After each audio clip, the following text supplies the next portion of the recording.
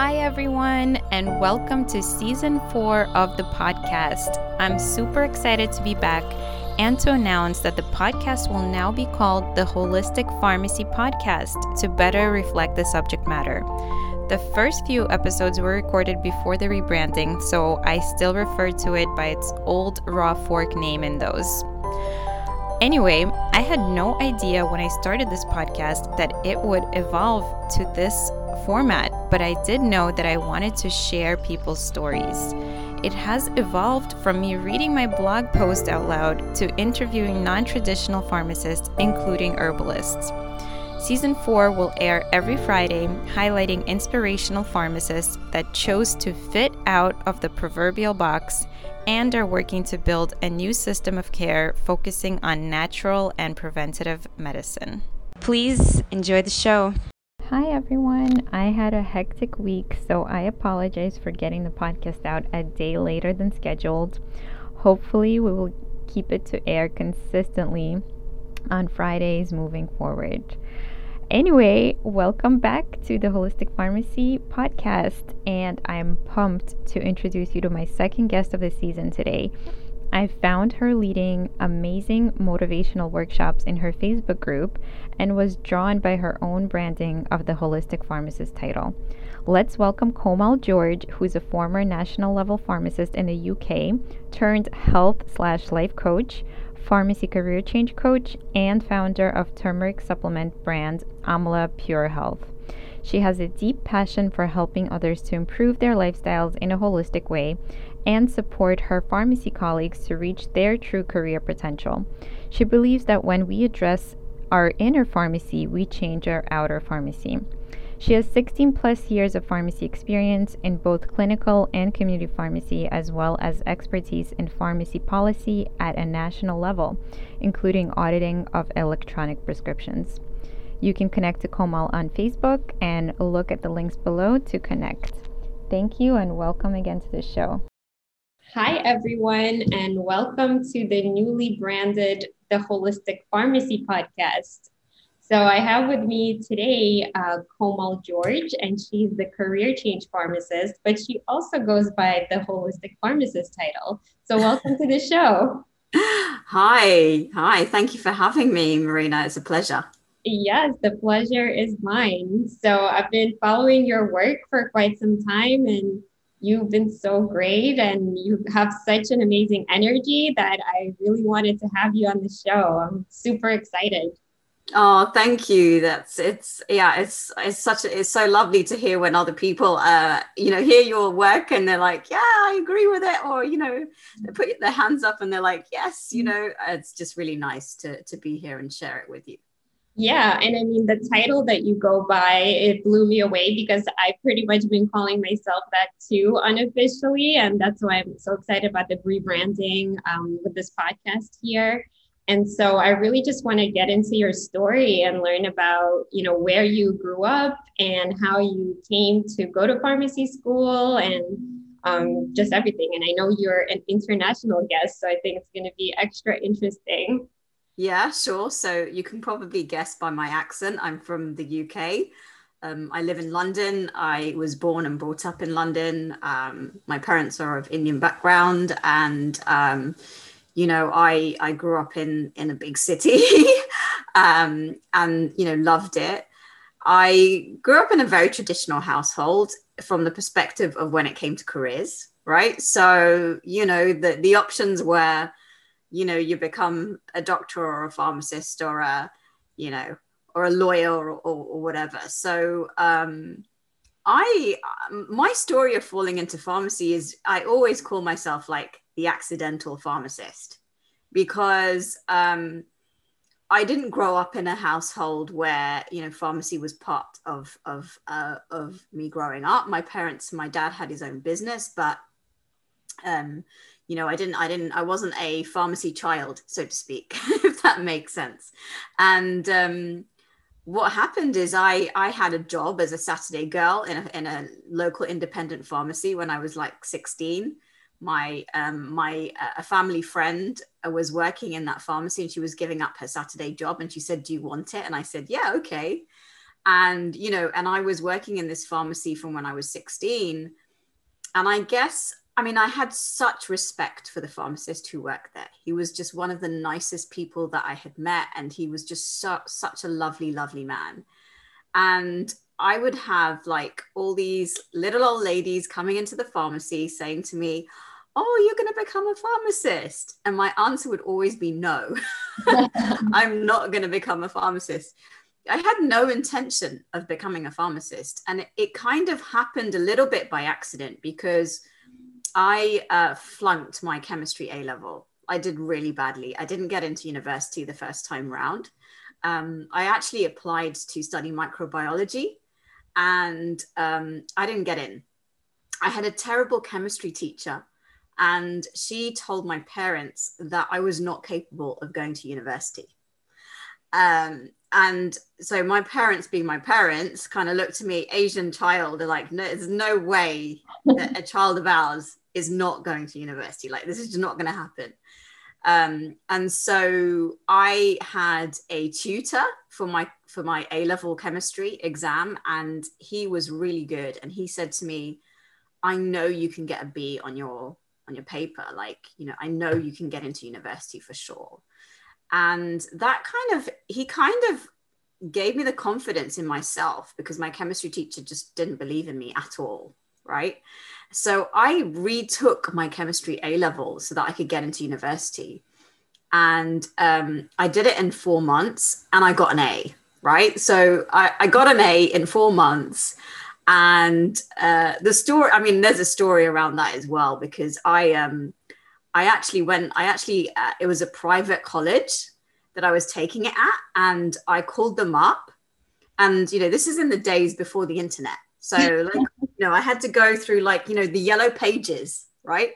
Had to find this place and called them up, and I booked myself an interview. And I told my dad, I said, "Tomorrow I have an interview at this college to retake my chemistry A-level." And he was just like, "Okay, all right, if this is what you want to do, this is what you want to do." So we went along, and my chemistry teacher at that college gave me the last place in his class to take the chemistry A-level with them. And he actually gave up a place for an old school friend of mine who was interviewed just before me. Wow. Believe it or not. And so I got the last place in his class to take this chemistry A-level again. And I got an A in 4 months. And that A changed my life because it changed completely the opportunity that I had opened myself up to in terms of university.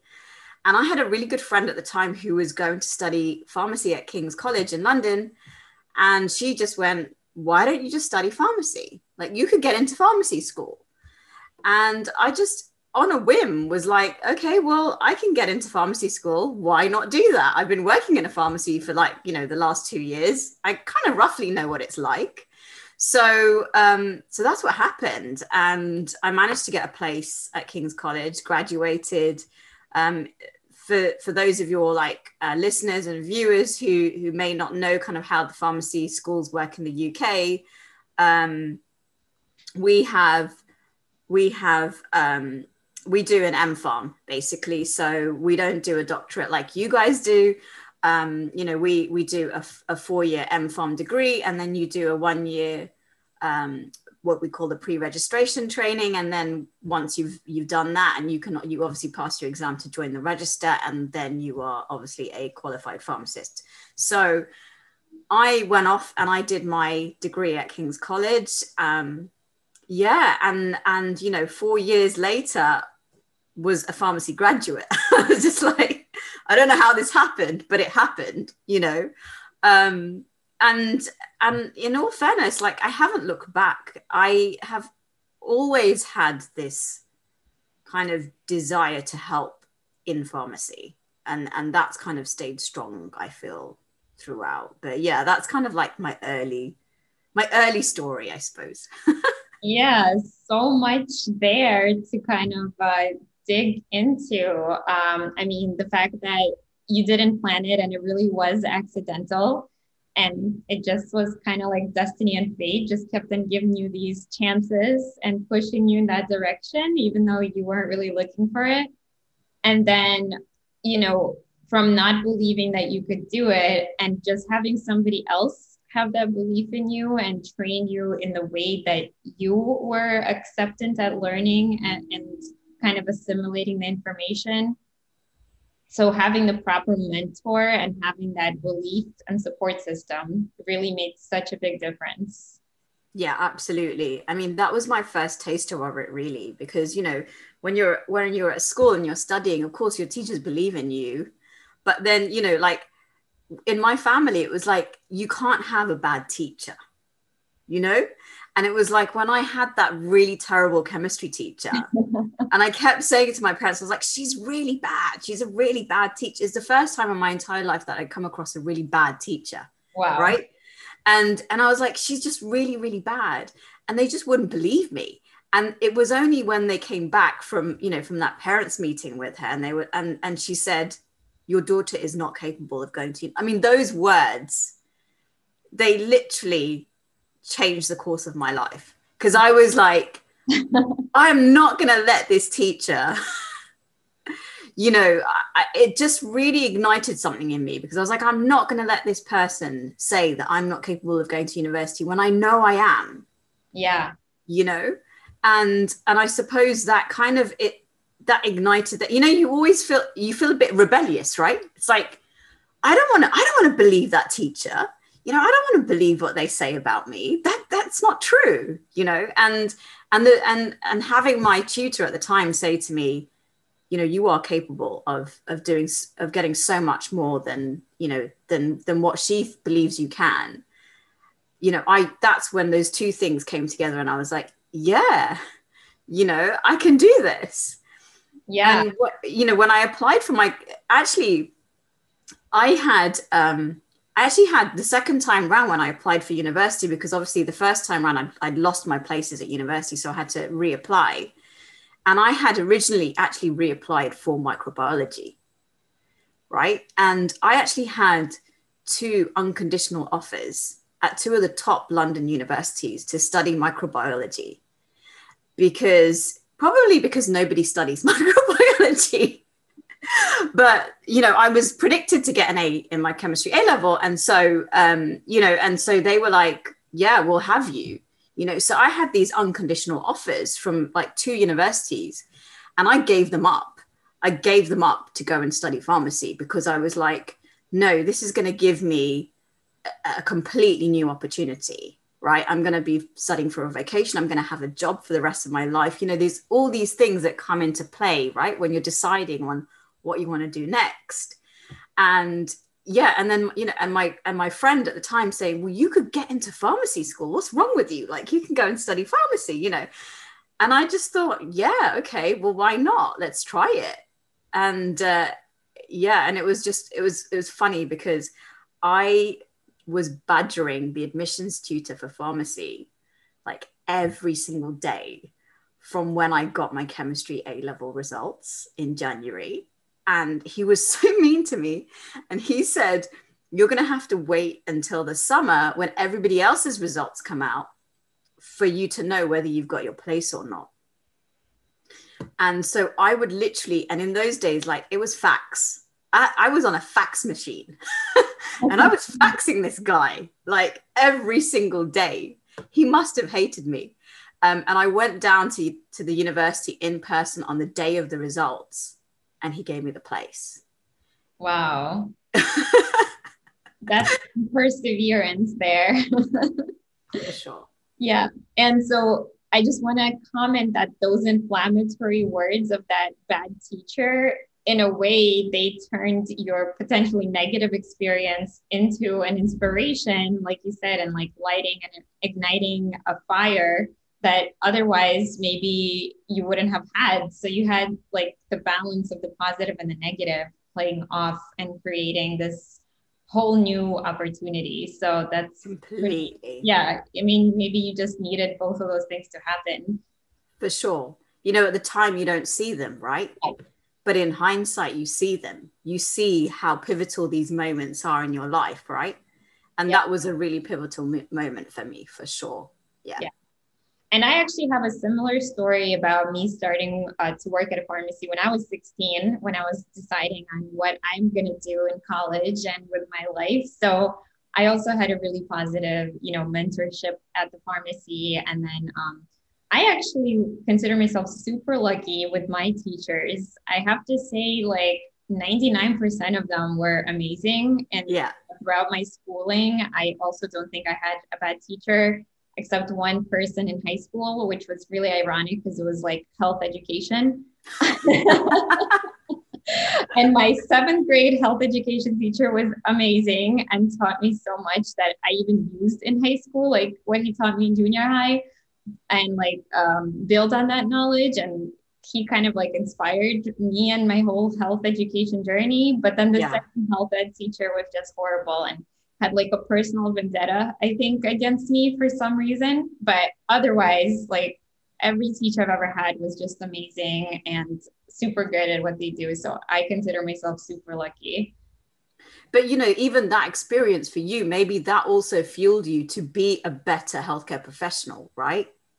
Because, you saw as somebody who, you just didn't resonate with. No. They just didn't, and they didn't believe in you in the way that your other teachers believed in you. And so, you always feel like you want to do the opposite of that, like you learn what you don't want.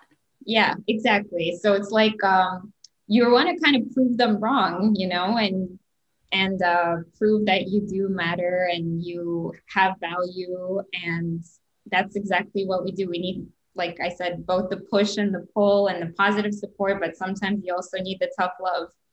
Absolutely. Absolutely. So I want to kind of go back and talk about, you said there was a year after finishing pharmacy school where you have like different dissertations. And so how does that whole year work before you actually get your license? And then what was your first job after pharmacy school? Yeah, sure. So here in the UK, we kind of have like 3 main options as such.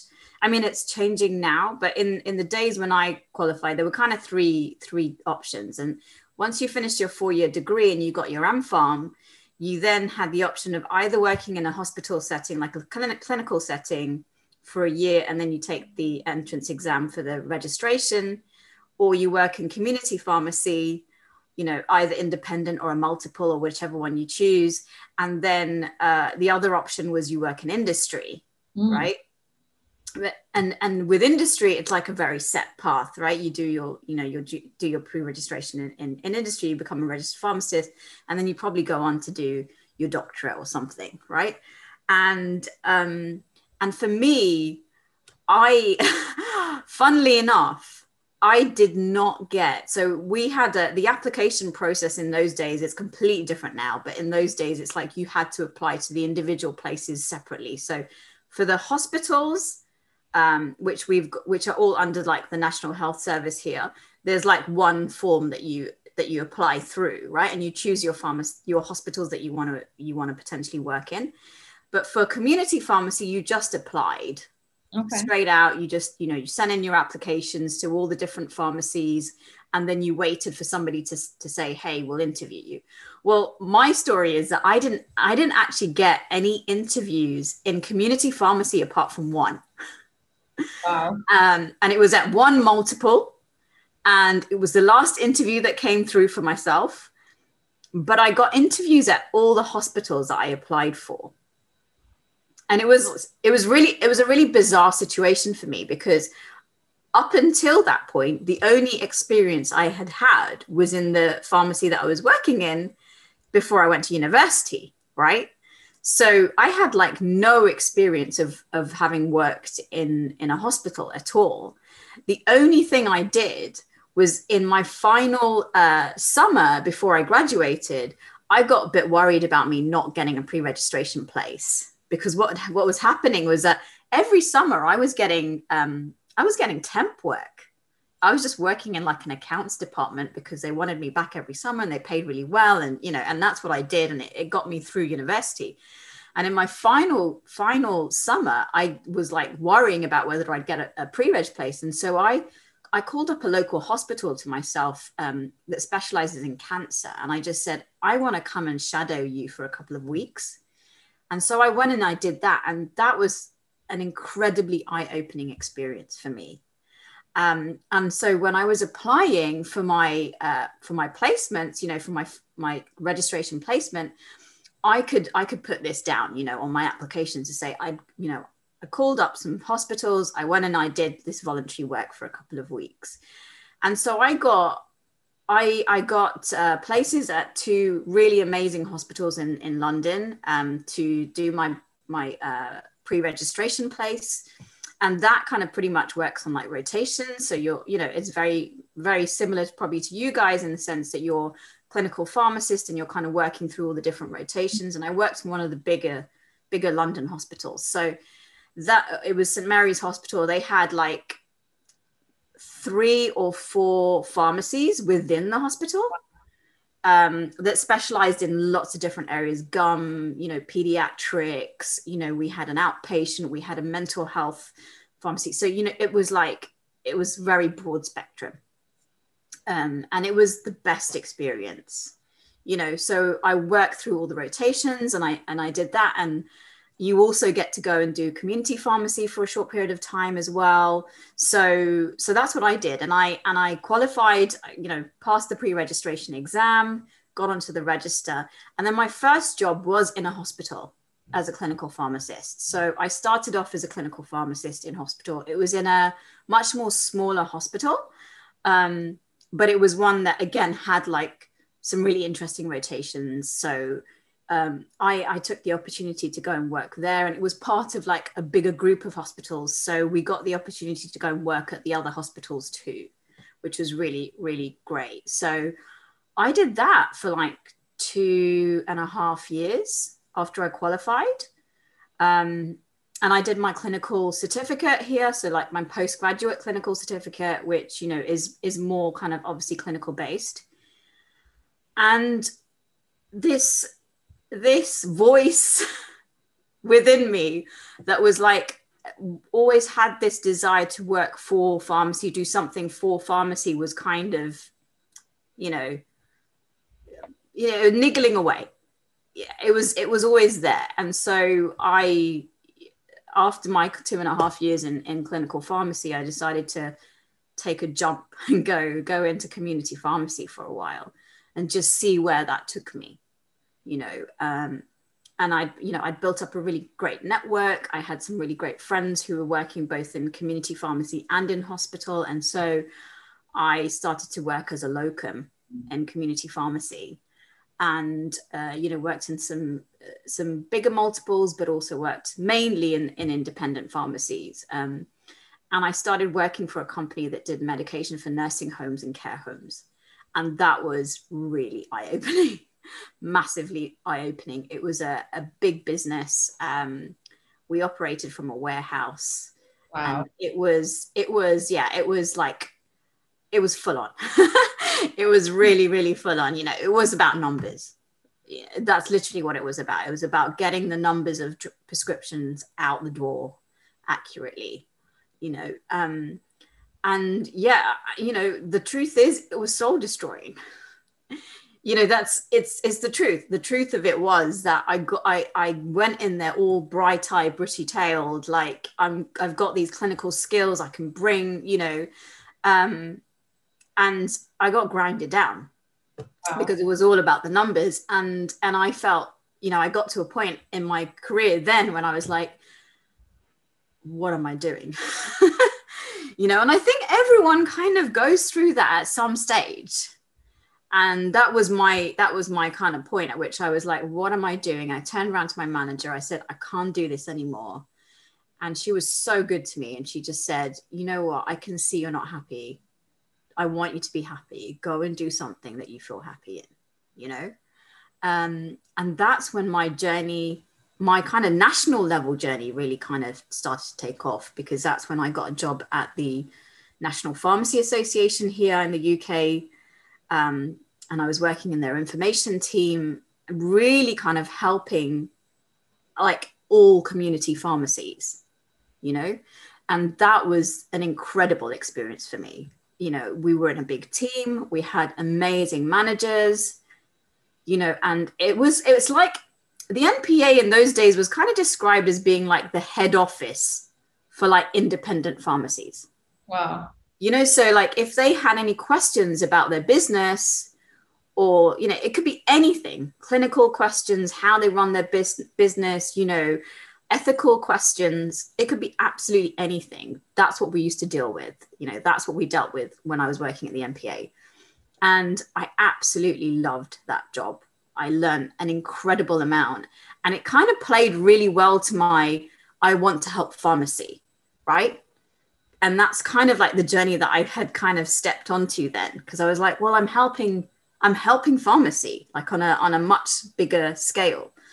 And so from there, I then ended up moving on to the National Pharmacy Negotiator, which for you guys, it's a complete, because obviously we have a completely different setup here in the UK. So we've got the National Health Service, and all the independent and multiple pharmacies on the high street, they all have an NHS contract. And that NHS contract is negotiated on their behalf. And I worked for the organization that negotiated that contract. Mm. So that's basically what I ended up moving on to. So I became head of information there, and then became head of dispensing and supply there. And really looking at the macro level, Wow. looking at the big numbers, dealing with things like shortages, the drug tariff, drugs going in and out of the drug tariff, prices, negotiating prices with the government, all of that kind of stuff, looking at the big picture numbers in terms of the prescriptions. So yeah, a very convoluted journey, but it's, that's basically what I ended up doing. Wow. I mean, that is amazing. There's a couple of things there that I also want to kind of dissect a little bit. So first of all, I want to commend you for just getting out there and getting all the experiences, like all these diverse, rich experiences that showed you all the different faces of the profession that you are clearly very passionate about elevating. So who gave you the idea of like calling up a hospital and setting up your own, volunteer experience? Because that really made you stand out. And you said, you learned so much and it was eye-opening for you. So like, what kind of just gave you the idea to go ahead and do that? I can't remember who actually told me about that, but I'm sure someone did. And I can't remember if it was a friend or if it was like a family member or whatever, but I think for me, because I had already had this experience of really kind of, I had a difficult experience of getting into university in the first place, right? And I remember there was something that I remember really clearly when I'd completed my chemistry A level and I'd got my A and I was waiting to go to university. I got myself a job as a temp in a company, and it was actually in a betting company, right? And I was working in their accounts department, and somebody said to me, because I was using their fax machine to fax the university. I was using their fax machine every day to fax the university because I didn't have a fax machine at home. And I remember somebody there saying to me, "You're really ambitious." And I remember thinking to myself, like, I'm not ambitious. I'm just doing what I feel is right. Like I didn't see it as ambition. Do you know what I mean? Yeah. But I suppose I had that kind of drive in me to say, well, look, if you don't know how to do something, figure it out, just figure it out. And I can't remember who told me, but I certainly started emailing, actually. I started emailing as many hospitals, local hospitals, as I possibly could. And I would just send them messages and I'd just say, I'm willing to come and just volunteer for a couple of weeks, and this hospital, which was a small hospital, it was very specialist. It was specialist in cancer and burns, but they were really nice. And they responded to my email and they were like, yeah, come, just come. We'll show you what we're about. And it was amazing. And I was, and I think it is about you just putting yourself out there, even though it feels uncomfortable, and I could have just kind of gone, oh, well, let me just try and call up all the pharmacies and, and try and get a place and that kind of thing. But I suppose for me, one thing I realized in hindsight when I got my interviews at the hospital was that actually the reason why I got them was because I did something different. Yeah. And I didn't realize that at the time, but it was only afterwards that I realized that, because they looked at my CV and they saw that I wasn't one of those pharmacy students who had done the placement every single year in, community pharmacy. Yeah. Right. And become like a dispensing technician or whatever it is. And so I stood out because I'd done something completely different in my summers. Yeah. And I suppose it's not by design. It was, in a lot of ways, it was just by desire. Do you know what I mean? It's kind of like, it's because I was like, well, this opportunity is available to me. Why would I be foolish not to take it? Mm-hmm. And that's, I suppose that's kind of how I've ended up going down the route that I ended up going down, because I didn't even with my job at the NPA, when I applied for my job at the National Pharmacy Association, I applied after the deadline. Wow. So I actually called up the manager at the NPA and I said, and it was on a Friday, because I remember seeing it in the Pharmaceutical Journal. It was at the back of the Pharmaceutical Journal. And I remember seeing it there. And it was that day's date was the deadline. Right. And so I remember calling up the manager and I said, can I still apply for this job? And she said, yeah, of course you can. So that weekend, I wrote my application and I sent it through to her on the Sunday. I emailed it through to her on the Sunday. On the Monday, she called me for interview on Tuesday. Wow. And on the Thursday, I'd got the job. Wow. So, it's like we always fall into the trap of following the rules. Mm-hmm. And there are times in our lives when you have to follow your gut. Yeah. And I think when I look back, those are those times for me. Yeah. Where I truly followed my gut and it paid off massively. Yeah, that's amazing. I mean, I think that experience really is the best teacher. So the fact that you secured and you prioritized the diversity of the experiences, and that led you down the path that you felt, played off to your skill set. And like you said, you followed your gut and your instinct. And, without, you miss 100% of the shots you don't take. So it's like, you put it yourself out there and whatever stuck, but you didn't just bet on one, opportunity. You put yourself out there and and just ask the universe, like, hey, which one of these things is going to come back and contact me and give me this opportunity? But you didn't just bet on one. You just played, the field, and then saw what offers came in, and then you evaluated what would be the best course of action. And it, seems to really have paid off and given you such a rich variety of experiences to choose from and see what feels good to you and, fulfills your purpose and plays to your strengths. So totally. Also, yeah, and this is exactly also why I appreciate the PharmD program here in the States, because we have like 1 full year of these diverse rotations that we can set up for ourselves. So we actually, like, the university provides the legwork for us, and we just easily just apply to these different rotations, and then, also see what sticks, and it kind of takes out, a lot of that legwork that you had to do yourself, and gives you also the opportunity to get all those experiences so that you could know where exactly is it that you want to end up in industry, in government or in independent, in hospital, clinical setting, whatever it is. And, I'm really impressed with the setting and the system that you guys have. And I imagine, the reimbursement model is very different. And, the insurance side of things has to be very different too, because here everything is like privatized and we don't have exactly the same system, but hearing you speak, it does seem like we are facing similar problems in terms of like everything being about numbers in one way or another. Absolutely. Yeah. I mean, ultimately, the payment system is designed around the numbers. Yeah.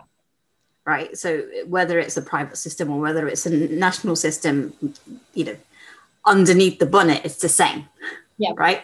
Exactly. So, yeah. And that experience for me was so incredibly eye-opening. When I joined PSNC, I was stepping into a world that very, very, very, very few pharmacists have any understanding of or have any insight into. In fact, very few pharmacists even know about the negotiator, despite the fact that it does a really, really important job for their businesses. Yeah. Like very few pharmacists actually even know about them, what they do, what they stand for, what their mission is, right? Yeah. And and I had to do a lot of growing up very quickly when I joined, the negotiator, because even though I had come from another national organization and I had a pretty good understanding of how like the funding model worked, until you actually work for an organization like the PSNC, the Pharmaceutical Services Negotiating Committee, you have no idea how it actually operates, how complex it is, how the different players that come into play when it comes to like negotiating. And I had to learn super, super quick, because they're not skills that anybody is teaching you or that you're going to learn from anywhere else. They are skills you literally have to pick up on the job. Wow. So I had to learn super, super quick. And there were times when I was like, I feel like I'm in too deep. There were times when I was like, whoa, am I doing the right thing here? But it was an incredible experience for me. And like I said, that whole voice, that niggling voice that was always there, I wanted to work for pharmacy. I want to do something for pharmacy. That kind of kept me going, because it kept me going from the perspective of, even though I know that this work I'm doing, not everyone's going to be happy with, but I know that I'm doing it for the greater good. Yeah. I'm trying to do this for the greater good. And that kept me going for a long while. It did, because I worked, I didn't actually leave my job at PSNC until the beginning of this year, of this year, actually. So it was like, it's been over 8 years since I was working there. But, things ebb and flow in your life. And for me, I had my children, I had my son in 2015, and his arrival really changed the landscape for me in terms of my life and what I wanted to achieve. Because I felt like in my career, I'd kind of reached the peak at where I wanted to get to. And so it was like, when you get to your peak, you're like, well, what am I going to do next? And my son came along at that time, and he kind of really shifted my perspective of myself, my perspective of me as a pharmacist, and just what I want my life to be like, So that's really when I started my more holistic journey, because I actually started a turmeric supplement in my maternity leave. Wow. So I started that in 2016. My son was born in late 2015, and then in 2016 I spent my time during my maternity leave, because we get a year here. Wow, amazing. So we get a year's maternity leave. So I spent a year formulating and creating my own turmeric supplement. And a lot of it had stemmed from, I've always been interested in holistic health, all throughout my life. Like even when I was, in a way, I kind of grown up with it because it's part of my culture, like the spice cabinet is the medicines cabinet, you know, like that to me is not unusual. You know, taking turmeric is just like, it's like a normal thing. So, you know, I'd grown up with a lot of these kind of holistic principles, things that really I've incorporated into my daily life that I didn't even know were holistic in any way, shape or form. They're just things that I do because they're part of my culture. And, you know, at the time when I was working in that pharmacy where they were doing the medication for the nursing homes and the care homes, I went off on a yoga retreat. Like in the middle of that, I was really like, I was so, my mind was just so cluttered with the numbers, right? And I was really hating my job, and I was really hating my environment. And it was a really oppressive environment to be in, because I was just like, this is not what I signed up for, you know? And I could feel myself getting more and more angrier, like internally, because I was like, this isn't what I want to do in my life. So I went off and I did a yoga retreat in the middle of like this experience. And it really affirmed to me the importance of like meditation and pranayama, and like just like bringing in like presencing myself. And so all throughout my life, I've always had these kind of, I guess you could describe them as like holistic sprinkles. Do you know what I mean? And so that's when I in my maternity leave, I was already very conscious of everything that I was putting into my body during my maternity, you know, during my pregnancy. And so I was very much kind of like, I was juicing every day and smoothies and, you know, making sure I had enough like omegas and everything. And, you know, I was really conscious of everything that I was eating. And so it kind of felt really natural to me to do something in a natural way, or find a natural alternative for my own immunity and like energy post-pregnancy. And that's kind of a bit how turmeric came about, because my mum gave me a bottle of turmeric capsules, and she said, you need to start taking these, because, you know, otherwise we would normally have turmeric in our diet. And I don't eat, you know, I don't eat Indian food every single day. I don't have turmeric in my food every single day. So she gave me some turmeric tablets to take. And being the pharmacist, I was like, well, what's in these? So I started looking it up, and I was like, what is this? I don't understand. And then I really, really got fascinated by the science. And, you know, I went back and I studied all of the, you know, looked back at all the recent studies and stuff. And I was like blown away. I mean, this is stuff that I haven't looked at for years, because why would I? You know, like my job didn't require me to look at this stuff. And so I was really blown away. And so I developed my turmeric brand, Amala Pure Health, during my maternity leave. And I launched it. And I launched it as a side project, even whilst I went back to my day job. Wow. That's amazing. Thank you. I was wondering where the sprinkles of holistic would come into play, and like tell us about that identity of yours, of the holistic pharmacist. So thank you for sharing that story. And like, again, I commend you, because I remember my maternity leave, of course, it was not a year long. It was only 3 months. Yeah. But still, you know, I remember I was watching like CE credits and things like that, like, you know, and I was actually still in herb school. So I was doing all the herbal studying. But, you know, not everybody would go out and like launch a brand new side project that is actually also a business. So that's amazing. And yes, I could totally see the ambition right there.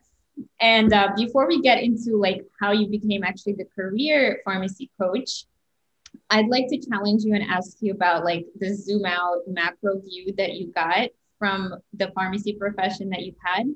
And ask you, you know, what would the ideal healthcare system look like, or what components might it have, you know, for it not to be all about the numbers, but obviously we have to be mindful of the money as well. So do you have any ideas as far as how to kind of improve either your model or, you know, what you see in our model, or any comments about that? Totally. I've spoken to this about with a few pharmacy friends and colleagues. And I I truly believe that the way in which pharmacies got to develop is one, it has to embrace the holistic health. Like it has to, whatever shape or form that looks like. And I can see that it may be different depending on which, locality you're in, or, what your individual passions are as a pharmacist as well. But there definitely has to be a much bigger emphasis on holistic health. Here in the UK, it's kind of there, but it's not enough. It's very kind of disease targeted, which is fine, and it's very kind of I would describe it as being like picking out, you're picking out individual patients or, disease states, so to speak. And you're kind of like doing some more lifestyle related activities in relation to that. But it's not holistic in the sense that it's not taking the full picture. It's not looking at a person from all their facets, which is what pharmacy really needs to do much more. I believe that pharmacy actually has to become more niche. And one of the ways in which pharmacy can become more niche is like having pharmacies which potentially are very much focused on particular types of patients. Mm-hmm. So, for example, you might have a pharmacy that completely specializes in pre-diabetes and diabetes, right? Or you might have a pharmacy that specializes in PCOS and infertility and that kind of thing. So I believe that actually that's where pharmacy has to shift, because as patients, that's what they need. Like that's what you need. You want a pharmacy that you can go to that has got very much a holistic core, but you go to the pharmacy that is going to provide you with the holistic approach to your condition. Mm-hmm. And so all of everything in that pharmacy revolves around that condition. So, you think, okay, a pre-diabetic, diabetic pharmacy, well, what kinds of things are they going to have? Okay, well, they might have blood pressure checking and glucose checking, right? But they might also have, yoga classes or health coaching classes, or they might have, and all the products will be geared around pre-diabetes and diabetes patients, right? And so you're giving a much more holistic offering. Now, the big question is, how does that get paid? Yeah. Right. That's the big question. Like, how do we shift towards that? But one of the things that I feel very, very strongly about, and I say this because I have worked at the national level, right? And I say this, and every time I say this, people are like, you're absolutely right. But disruption doesn't come from the top. Disruption comes from the bottom. And so if that's the place that we want pharmacy to go in, we have to prove it from the bottom up. We've got to push the boat out as pharmacists and pharmacy owners and say, this is what I'm going to dedicate my pharmacy to. And I want to prove to you that this can work, and you put the numbers in behind it in terms of, okay, well, this is the saving that it's providing for the NHS or, for the healthcare system. This is the deprescribing that it's resulting in, the overall cost of that and, the savings as a result of that. Right. And then you've got your argument. Yeah. Right. To get the funding on a much more national level. So yeah, it has to start from the bottom up. Yeah. Someone needs to take the initiative like you took in your journey. Yeah. Yeah. So yeah, thank you for that. That was really good brainstorming for sure. I totally agree about it having to be more inclusive and holistic and using like all the tools in our toolbox, and especially those that cost very little or next to nothing, like, using breath work, the power of your breath and meditation. And that can actually be applied to probably all the specialties out there. So there could be some Totally. common, like, core holistic values that everybody kind of shares, and then like some specific things that might be different as well. So yeah, I think there's something totally to that model. And so lastly, we just have a few minutes left. So I really want to touch on what happened this year in 2020, what made you just shift and totally step into this new role as a career coach. Yeah, sure. I'd love to share that story. I mean, it's been great, actually, to be honest. So what happened is at the beginning of the year, I was focusing on my health, like holistic health coaching. And I was going to go off and do that in a local GP practice and everything. And then COVID obviously hit, the big thing that everyone's been dealing with this year. And I just felt this real pull to help my pharmacy colleagues. I was like, I need to do something to help my pharmacy colleagues. I don't know what that's going to be, but I know I have to do something. I had this real sense like within me that I wanted to do something to help my pharmacy colleagues. So my options were I either go and work in a community pharmacy for a while and support them, hands-on, or I do something else. And working in a pharmacy was just not going to be an option because I've got two young, very, very young kids. My son was only 4 at the time. My daughter had only just turned 2. And so, it was like, well, what am I going to do with my children? Where are they going to, all this kind of stuff. My husband's working from home, and so I put a call out. I basically in a pharmacy Facebook group, I said, would you like a place for kind of health and well-being? Because that's kind of what I know, and that's what I've learned over the last few years. It's like maybe I can share some kind of like health and well-being tips and things. And that's really kind of where the group my Facebook group kind of grew from. It was called the Positive Pharmacy Space. And it was great. And we had lots of amazing pharmacists come into that space. But at the same time, I was getting lots of questions about how do I change careers? Like, what do I do to become a holistic pharmacist? How can I do these things? I really have this passion for helping people with, their pain, but I don't know how to make this a reality. And so that's kind of really where the career change coaching came from. It kind of stemmed really from a need that my pharmacy colleagues were kind of asking me of, and that's really how, how it's kind of come about. And the really interesting thing is when I talk about my pharmacy journey, it's like, of course it makes sense because, my pharmacy journey is not linear in any way, shape or form. I have, it's been very, very diverse, as you said yourself, right? And so it's like, and plus I've got the experience of having set up my own business as well. And so, I feel very, very passionate about pharmacists being able to actually create their own careers. Like it doesn't have to be a career that is mapped out for you, right? It can be a career that you've created yourself. Yeah. That is aligned to you. And that's really how the career change coach has come about, because I feel very, very passionate about helping my colleagues to achieve that for themselves.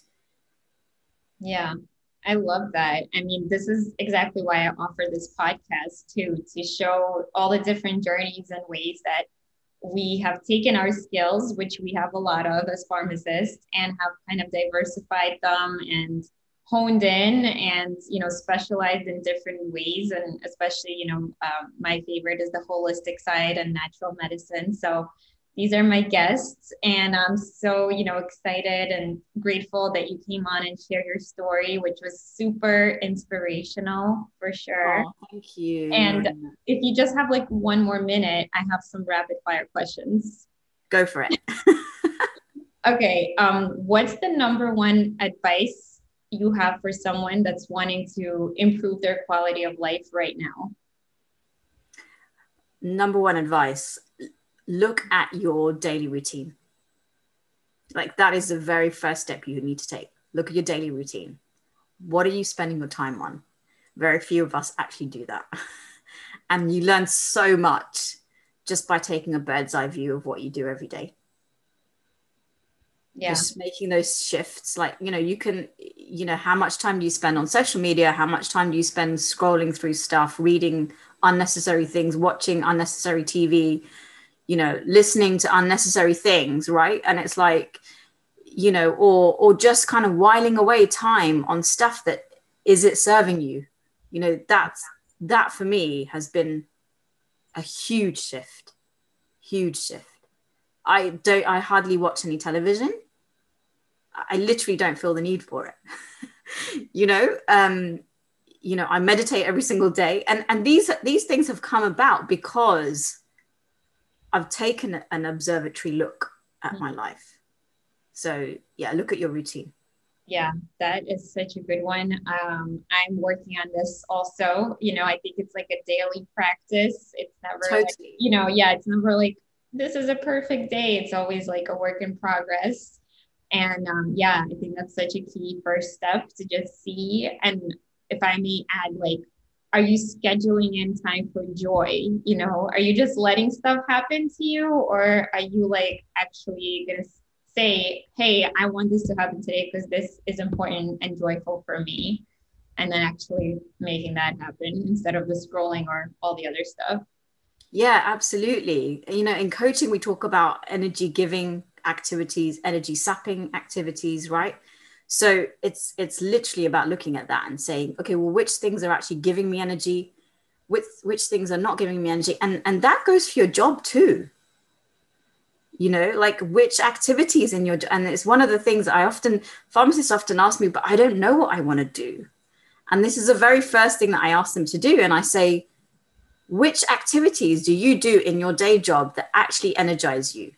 Because those are the seeds. They're going to tell you the direction that you need to move in, Yeah. All right. Number 2, what's your favorite hobby? What's my favorite hobby?